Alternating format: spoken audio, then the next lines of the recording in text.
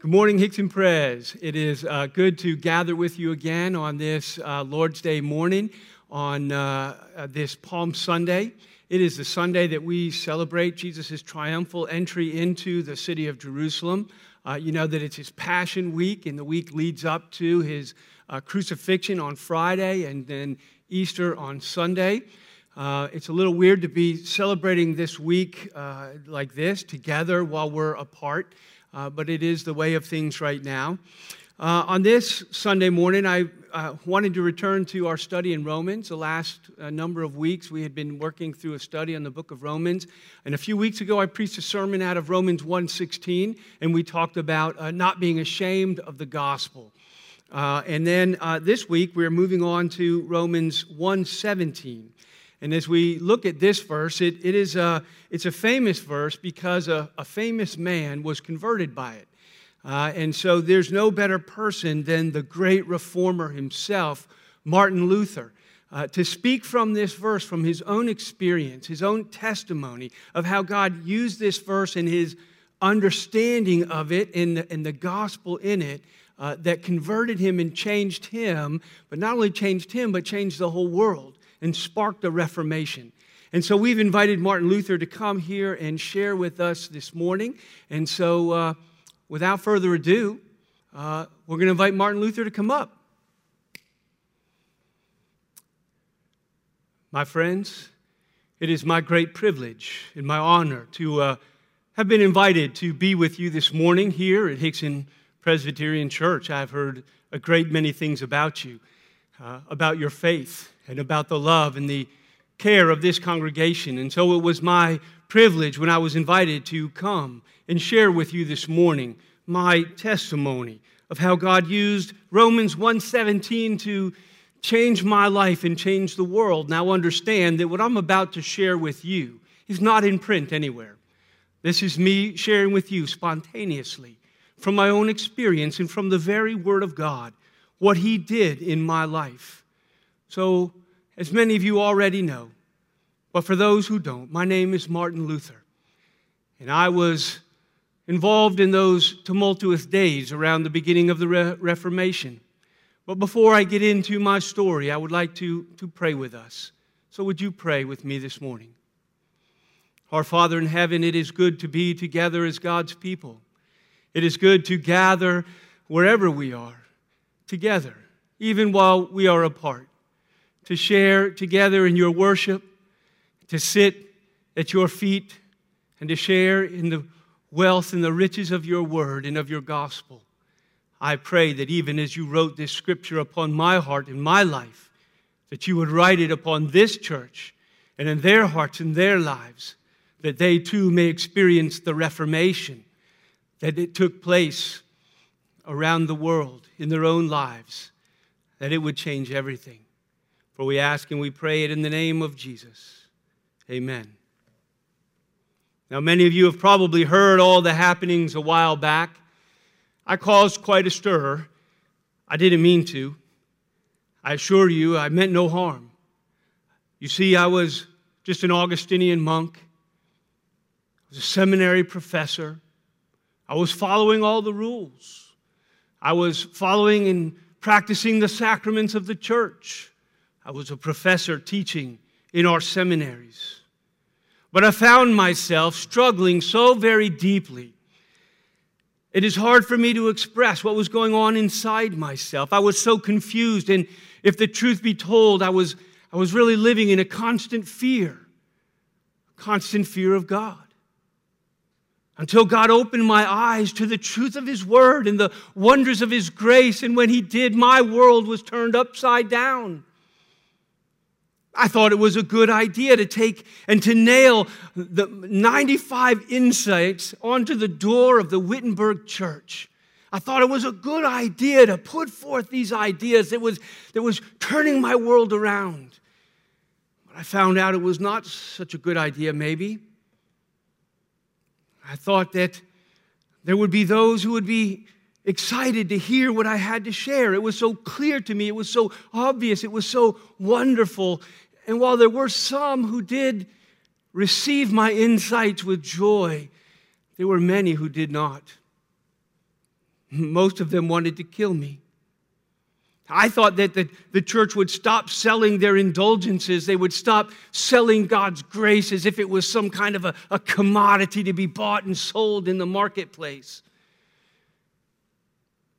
But instead, the church turned on me. The Pope and the church literally thought I had gone mad, that I had been possessed of some kind of a demon or something, that I had gone insane, temporarily insane.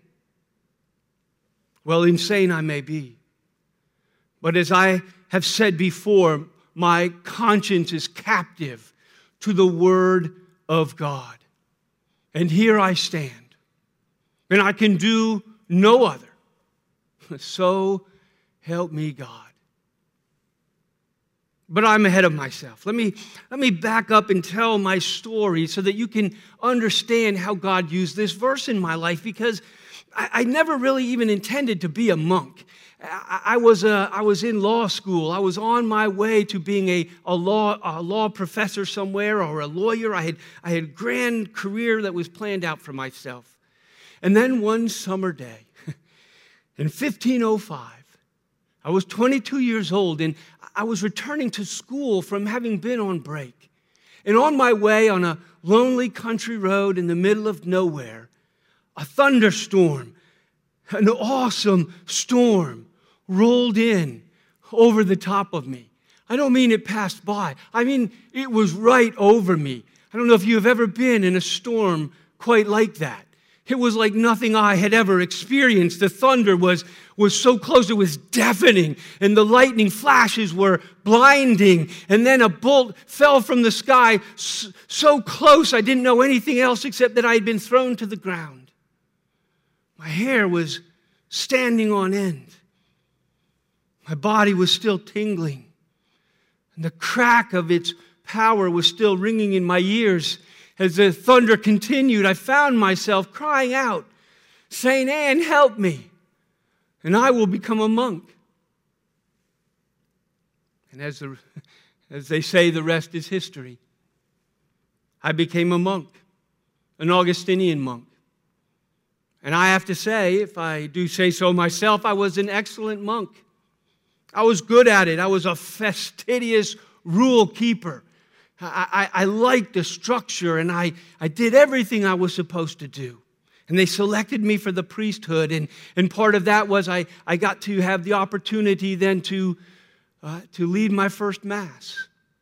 And as I was going through the Mass and saying the words, I came to the phrase, "We offer unto thee the living and the true and the eternal God."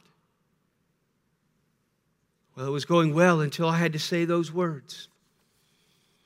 And I thought to myself, with what tongue shall I address such majesty? Seeing that all men ought to tremble in the presence of even an earthly prince. Who am I that I should lift up my eyes to the divine majesty? The angels surround him, and at his nod, the earth trembles. And shall I, a miserable pygmy, shall I say, "I want this, I ask for that"? I was overwhelmed with a sense of his holiness. I was overwhelmed with a sense of his righteous judgment. I felt so small. I was terrified. It was like being struck by another lightning bolt. It's hard to express, but I found myself utterly terrified. I was standing there before God, as it were, so aware of my inner life, so aware of my sin, so aware of my weakness. And I just knew that all of my efforts, that my religion, it was just inadequate. It was just not enough. It did not make me able and worthy to stand in such a presence. I knew that I just was not good enough. I was too acquainted with my own dark heart. Lust and pride and anger and laziness and selfishness and impatience, and you know how the list could go on. And I'm a little bit OCD, about performing all the duties that were on me. But I knew that even as I did all my duties just as I was supposed to, my heart was not always in it. I was serving this God, this one who I could not even look at, and I was serving him, and I knew that my heart was not where it should be. I was falling short every day in all my performances, in all of my duties. And so I went to my confessor. I went to him every day. I was falling short every day, so I would go to him every day, and I would confess. I would confess everything that I could think of, every secret and hidden motive in my heart. Every misstep, every wrong thought, every bad attitude. I knew that every unconfessed sin would fall under the judgment of God. And so I was very thorough. Sometimes I would finish confessing, and I would be halfway back to my rooms, and I would remember some things, and I would go back to my confessor's door and ask, I need to do an addendum to my confession. I was driving my confessor nuts. He actually told me one time, you need to stop coming to see me until you have something real to confess, something worth confessing. But my friends, I always left. For all my confessing, I always left, feeling the need to repent even of my repenting. It's hard to explain the pride, I guess, the humility, being proud of my humility, then needing to repent of my repenting, so full of myself. Do you ever feel like that? Feel that you're doing and saying all the right things, following all the rules, doing the best you can, confessing even to the depths of your heart. But to know that something is still not right. To know that I'm still not good enough. To know that I still do not stand righteous before God. Oh, the weight of it. I was so tired. I tried so hard. It was never enough. It was never enough. I could never feel like God was pleased with me. And so the words, as I read the scriptures, like in verse 17, as I came to it in these days, and it said, in it the righteousness of God is being revealed. And these words, the righteousness of God, would strike me with a condemning force.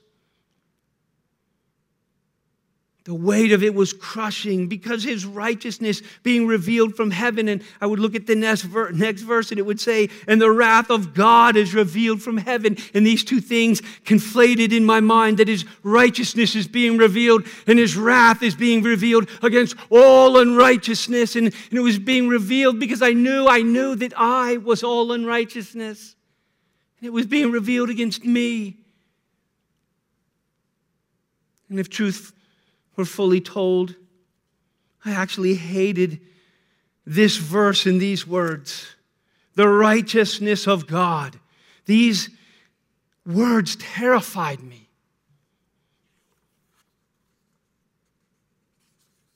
I knew that without a doubt, I deserved God's righteous judgment. I knew I deserved it. Every day I knew I deserved it. That's why I knocked down my confessor's door, trying to get out from under it. No matter what I did, I couldn't get out from under. And so, my friends, my despair was almost complete in those days. It is hard for me to explain to you. If you can only imagine me as a monk and a priest and a teacher going about my duties, teaching the word, serving, confessing, and miserable the whole time, terrified of the God I served. I could find no peace. I confessed so much that finally, to silence me, they sent me away. They said, Martin, you need something else to occupy your mind. You should go to university. You should study. And so that's what I did. I went to the University of Erfurt, and there I took the doctorate, and I began to teach, and I began to teach through the Scriptures. I taught the Psalms. Oh, what a delight to teach through and to wade through and to bathe in the Psalms. And there was so much there that reflected my own soul. And I moved on to teaching the book of Galatians. And I have to say, in teaching that book, things were coming alive, things I didn't fully understand. I moved from Galatians into the book of Romans. And I was finding so much that did not line up with the teaching of the church. It just wasn't lining up. What I'm reading in the Scripture, what I'm reading here is starting to be like water in my soul. And what I was working at in the church was so despairing upon me. And I could not marry the two things together. And I wrestled in verse 17 to understand what God's meaning was in this verse. What is this righteousness? Verse 17, he says, for in it, that is the gospel, Paul says, I'm not ashamed of the gospel. And he's not ashamed of it, he says, because in it, the gospel, the righteousness of God is revealed from faith to faith. As it is written, the righteous shall live by faith. What did this mean? I wrestled with it. This righteousness had terrified me. And yet, it was part of a gospel, part of a good news, something I could not reconcile until one day the light just went on. I would say it was a revelation of God, that He spoke to me, and He did through His Word, bringing out the clear and true meaning of it to my mind and so to my soul in a way that was like cold water on a dry and parched soul. One day I saw it and understood the grace of God for the first time. And I saw it written on every page of the Scripture. All of the Scripture began to make sense and to come together in one unified, grand, glorious message of not terror, but of good news. In verse 17, this righteousness that he speaks of, the righteousness of God revealed from faith to faith. This is not the righteousness that I lived in fear of. It's not that righteousness of God by which His wrath is revealed against head of mankind that stood over me, that stood against me, that was crushing me and condemning me. It wasn't wrath in that way. It was something else and something more. He speaks of this righteousness that is good news because it is given to us through faith. This righteousness, he says, is not something that we can earn. It's not something we can obtain ourselves. It is a righteousness that comes to us. It's not just a righteousness that is against us. It is a righteousness that comes to us from outside of ourselves as a gift. What? This righteousness is given to us as a gift of God's grace. A righteousness in which we ourselves are made righteous. Imagine that. Me. For the righteousness that I didn't earn and can't earn and comes from outside of me and it makes me righteous. Right before God. Freely. Through faith. So how does this work? How can you and I, how can we become righteous with a righteousness that we did not earn? With a righteousness that we cannot obtain ourselves or rise up to? How can we who are unrighteous be counted righteous? How does it work? And the answer is here in the text. The text says it is by faith. That this righteousness of God is revealed from faith to faith. That it is revealed by faith from first to last. It is given to the heart of faith. We can become righteous by faith, not by what we do, not by our hard works, not by our strivings, not because we merited it, but we can receive it. I can't describe to you what it was like to lay down all of my doing, all of my striving and confessing, all of my self-righteousness, and to receive what God was freely offering to me in Christ. Now, you would probably ask to me, what about my sin? What about my weak and corrupt heart? What about God's justice and judgment against sin? How can all of that just go to the wayside and He just hand out a righteousness? And the answer, my friends, is in the fullness of the gospel. Because the good news, the gospel, the message is that in the cross and the resurrection of Jesus Christ, a righteousness is being revealed. A righteousness is being offered.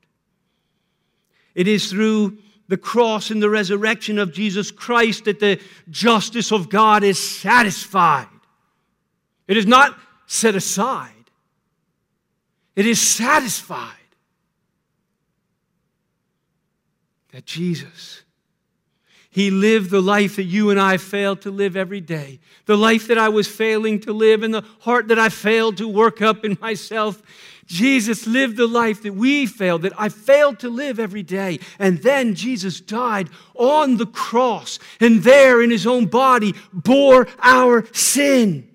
And the debt and the penalty that was due to us, He bore it in His own body. And the justice of God was satisfied in His death for us and the offering of His perfect life. And so I saw for the first time that if we put our faith in Jesus, who died for our sins, that our sins would be fully forgiven, freely by His grace. And that His perfect life in righteousness would be credited to us. Not only would our sin debt be removed, but the righteous life that He lived, the one that I failed to live, would be credited to me. And that I would be righteous with the righteousness of Christ. That God would see me just as He saw His own Son. As you start to look at the Scriptures, my friends, it's everywhere. 2 Corinthians 5:21, we read this, that for our sake, He, that is God, made Jesus, Him, Jesus, to be sin, who knew no sin. In other words, Jesus, who lived the perfect life, who knew no sin, was made to be sin or to bear the penalty of our sin. Why? So that in Him we might become the righteousness, the very righteousness of God. My friends, do you see how just the world broke open? It was like the sun came up, and how He who had no sin became sin for me and took my sin that was such a weight under the justice of God, and He bore the penalty of it and He bore it away so that in Him, by faith and faith alone, in the free gift of God, we could become the righteousness of God. We could share in the very righteousness that I feared for so long. A righteousness that was purchased with the life and the death of Jesus Christ for us and on our behalf, that His righteousness might be given to sinners like you and I as we put our faith and our trust in Him. Oh, my friends, my long struggle was over. I was free.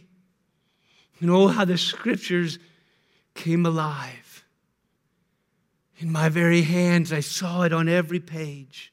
It all began to make sense. I could read Galatians and it made so much more sense. And the joy of his salvation that the psalmist spoke of, I could experience that joy of his salvation for myself for the first time, out from under the weight of it, because Jesus bore the weight of it and gave me a right standing with my God. Now, my friends, what does this mean for us? And let me just give us a few things that it meant for me. And if it meant so much to me, I think that as you understand them, that it can set you free and help you as well. And so few things that it meant for me were this. Number one, and they're very simple. They're things you've probably heard before. But simply this, my friend, everything we need is in Jesus Christ. Everything we need is in Jesus. And so secondly, it's this, that the Christian life is a life of faith and trust and freedom. And third, my friends, when we have everything we need in Jesus and we live by faith, there is no more fear. So first, everything that we need is in Jesus. The righteousness that we need to stand accepted before God without fear, it is God's gift to us in Christ. That when Christ is yours by faith, all that is Christ is yours as well. That the righteousness that Jesus stands righteous before God in becomes ours. All that we need is in Christ. Paul put it this way in Philippians 3. He said, I count everything as a loss. Now, when he says everything here, let me give you the context, because it was like my context. When he says everything was a loss, everything that Paul was thinking of was his spiritual resume. He was a Hebrew of Hebrews. He was a Pharisee. He was a keeper of the law. He was all these things. He had this spiritual resume. And when he understood what Jesus had done for him, all of that became rubbish. Just like for me, all of my striving and law-keeping and rule-keeping and confessing, I count everything a loss. All of my self-righteousness I count as a loss because of the surpassing worth of knowing Christ Jesus my Lord. For his sake, I have suffered the loss of all these things. I don't want them anymore. I will stand on nothing of my own. I count all of my own righteousness as rubbish in order that I may gain Christ and be found in him. Not having a righteousness of my own that comes from the law, which I strove for so many years, to feel righteous, to feel accepted in my own strivings and workings and confessings. Not a righteousness of my own that comes from the law and my own works and my own striving, but which comes through faith in Christ. The righteousness from God that depends on faith in Christ. Oh, to be done trusting in ourselves. We will be done with our striving. And all my righteousness is rubbish. We understand that 100% of my righteousness before God is in Christ. It is not my own. I did not produce it. I did not earn it. I could not add to it. I could not subtract to it. It is the very righteousness of Christ. It is a complete righteousness. It is an accepted righteousness before the Father. And it's the righteousness that I need if I'm going to stand before the Father without fear of judgment and condemnation. It is what I need, 100% Jesus. And in order to have 100% Jesus, I need to have zero me. That's what Paul is saying when he says, I count it all as rubbish, that I may gain that righteousness which is in Christ. And it is oh so complete and perfect forever. I can never, even as I could never earn it, I could never lose it. I could never diminish it.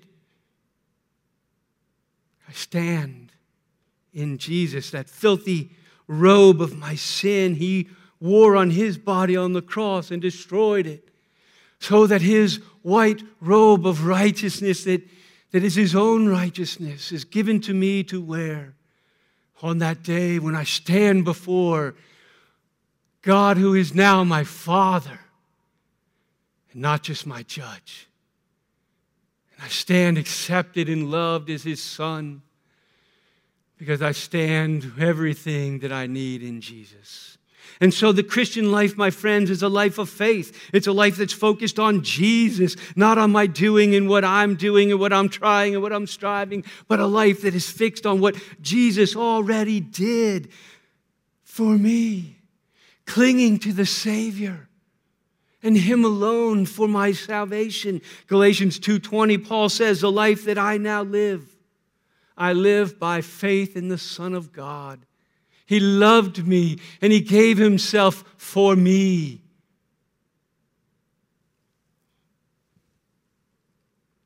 I am no longer trying to earn God's favor. I'm done with that striving. Every day, I trust in the Lord Jesus for my righteousness. And every day when I turn my heart to the Father, I do so in the name of Jesus, who is my righteousness. And I live by faith.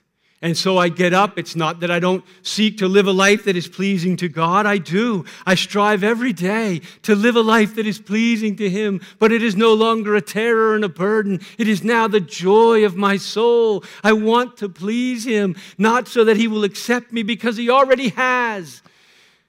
He already loves me. He already accepts me. And so I follow Jesus with a glad and willing heart.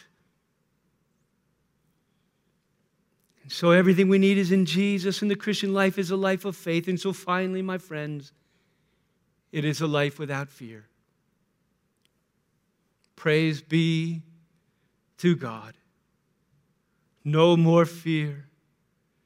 Oh, the fear of those days when I think back can sometimes rise up like a weight in my soul. But I remember every day I live by faith in the Son of God. The Scripture says in Romans 8, Paul says, there is therefore now no condemnation for those who are in Christ Jesus. And every day I preach it to my soul. There is no condemnation for those who are in Jesus. There is only the joy of His salvation, because we stand redeemed and set free in His Son Jesus. In 1 John 4:18 it says, there is no fear in love, because perfect love casts out fear, because fear has to do with punishment. My friend, there's no more condemnation for those who are in Christ Jesus. There is no more punishment. So there is no more fear, right? Because His perfect, saving love has set me free from condemnation and the fear that comes with it.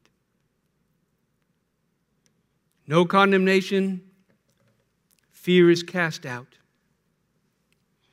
My friends, it is hard for me to express the weight that has been lifted from my soul. It is hard for me to express the light and the joy that comes from knowing what Jesus has done on my behalf, and all that He has given me through faith in Him. The freedom that I have experienced, trusting in Christ alone for my righteousness. Oh, my friends, I do not regret my years of struggle, because those years helped me to see how spiritually bankrupt I really am. That I can say with Paul that all those things, everything that I at any time treasured or thought good in myself, I now consider rubbish.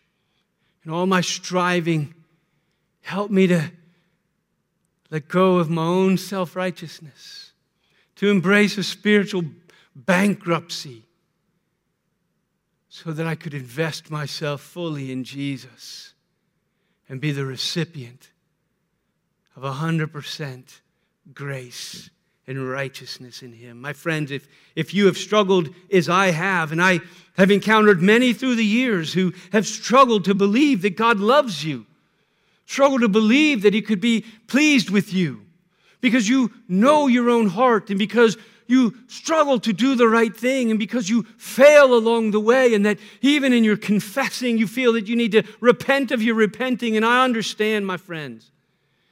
I know what it is to be on that wheel that just goes round and round, seeking to feel the love of God, to feel His pleasure, to know that you are accepted and not condemned.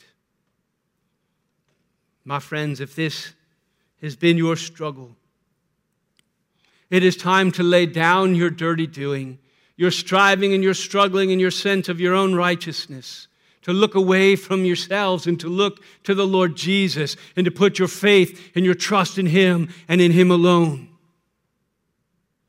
as the one who satisfies the judgment and the justice of God on your behalf. And then credits to you the very righteousness of His own divine and perfect life. The one who paid the penalty of your sin has done all for you, that you may stand in the presence of God without fear. And if you will give your heart and your life to Him today, my friends, even as I did so long ago, interestingly, that I had been a monk and a priest and a professor in a seminary without ever having understood His grace. And as I came to Christ that day, in faith, it was the first day of the rest of my life, even as it can be the first day of the rest of yours. If you will bow before Him, put your faith and your trust in Him, and embrace His righteousness as your own. Pray with me, my friends. Our Father in heaven, we thank You that when we could not save ourselves, that You so loved the world You gave Your only begotten Son, that whosoever should believe in Him would not perish and be condemned, but would have an everlasting life through faith in Christ, resting in His righteousness. Oh, Father, would You open our eyes and our hearts this morning to see Jesus as everything that we need to stand righteous in Your sight. Oh, help us to live by faith, to put our trust in Him and in Him alone in such a way that we would live from this day forward with no fear, experiencing the joy of Your salvation that is ours by grace and through faith in Christ alone, in whose name we do pray. Amen.